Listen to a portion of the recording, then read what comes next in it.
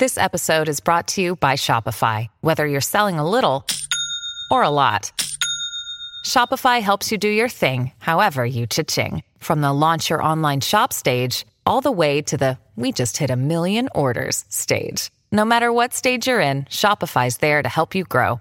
Sign up for a $1 per month trial period at shopify.com/special offer, all lowercase. That's shopify.com/special offer. Happy Halloween, trick-or-treaters, dreamers, campers, suspects, and deadites. What you're about to hear is a clip from our latest installment of The Rental. It's a deep dive into Fred Dekker's iconic 1987 horror comedy, The Monster Squad, right in time for its 35th anniversary celebration. So how do you hear the full thing? Well, you could become a member of our Patreon, The Rewind. You can find a link in the description of this episode, or you can visit www.patreon.com/HalloweeniesPod. Hope to see you there so we can give you one more scare. Is the 80s the golden age of the kids movie? Now, good question. We can say that. Right. But you ask anybody that grew up watching movies in the 90s, they'll say all those 90s movies, even though we were like, those are garbage. But I don't know. Are they good? Are they bad? Like, is it just me as a kid being nostalgic? But is the question, does it start in the 80s, though? I guess is a better question. Because do you know why? Name a bunch of kids' movies from the 60s and 70s that aren't. Well, I mean, you do have stuff like Nutty Professor and Flipper. Yeah, but I still think. Yeah, but even those aren't like. You don't think about a group of kids with the Nutty Professor or Flipper. You know what I mean? I think that's the thing. These movies in those the 80s are movies about adults. Yes. About adults for kids. These focused literally on groups of kids running around, and they weren't Disney movies, which is a huge difference because Disney is its own thing. Like that darn cat and stuff like that from the 60s and 70s doesn't count. I think this is maybe where it started in terms of what we see when we think about quote unquote kids movies, as in groups of kids running around. Because in the 90s, you got Hocus Pocus and Ernest Scared Stupid, et cetera, et cetera, et cetera, which are looked upon as fondly as we look upon these movies for people who were born in 1990. You know, it is a generational thing, but I think this. Yeah. I feel like this is ground zero, which is worth noting. Ground zero is a good like golden age to the 90s silver age, maybe, or is it reverse? I don't know. I don't know how that works with comic books. Is it the Depression or is it the Roaring 90s? I don't know. I the Roaring 90s. Well, Monster Squad's life truly began on HBO and VHS and all those kinds of things. I think that it definitely found its audience. I mean, like I said before, Fred Dekker mentioned it took 20 years for him to realize how special the movie was and how much of an impact it made on fans of horror.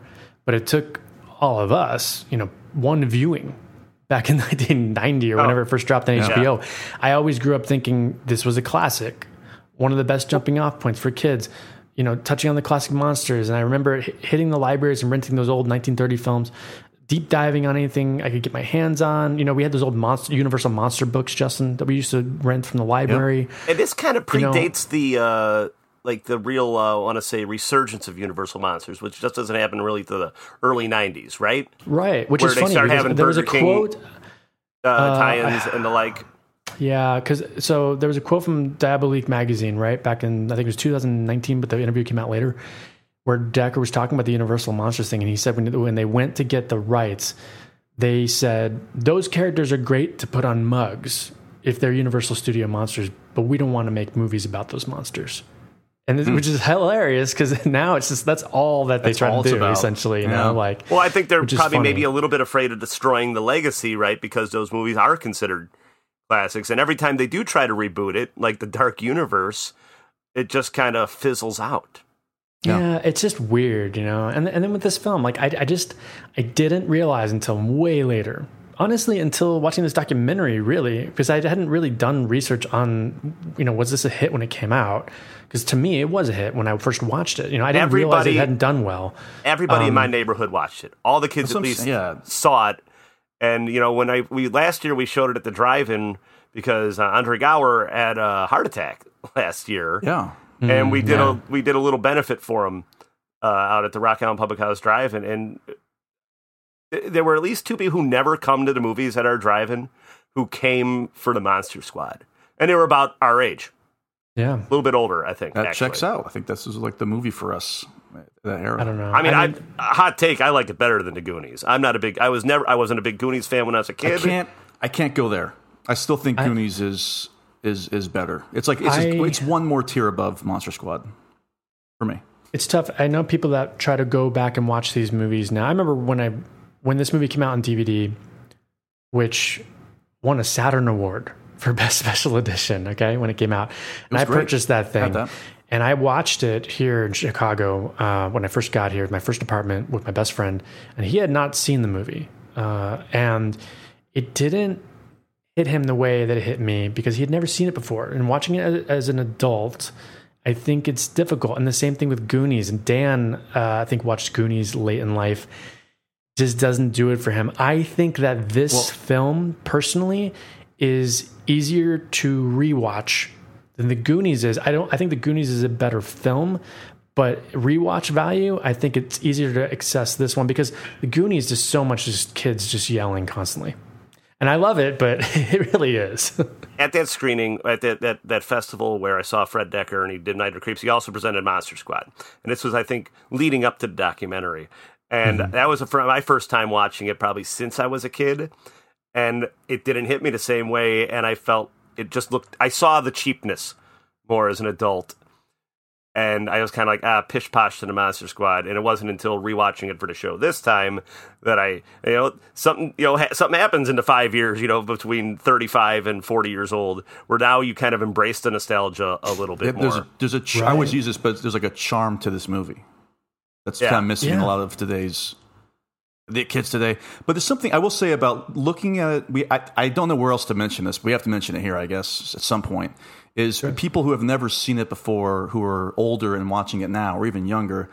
I mean, to Andre Gower's credit, and the documentary that he also, not only did he star in the movie, Mac, you mentioned it, but he also directed the documentary. And like the first 5 minutes of the documentary, they do point out that there is some dated stuff in this. I think they point out there's, it's obvious there's fat shaming, slut shaming, there's some homophobic slurs thrown out. So, Girls it very much is of its time. Like growing up, you don't think about it, but obviously when I was rewatching it now, I was like, oh my God, they're just throwing these words around. Let's talk about that for a quick minute because I wanted to take a second on that. Yeah, the homophobic slur is said by a bad guy. You're not supposed to like him. No, hold on though. Right before that, though, yes, I do know. Yeah, I caught that too. So here's my take on problematic. The word problematic, I think, has also been thrown around to the point where it's lost its power. A detriment to things that are truly problematic. It's like how woke doesn't mean what woke was supposed to mean anymore. Woke was a good thing. So here, and I think everybody would agree with me on this. It's like, for me, when I think about even movies like Taxi Driver, when slurs get thrown around, the homophobic language is problematic when used for humor, I believe. That's problematic.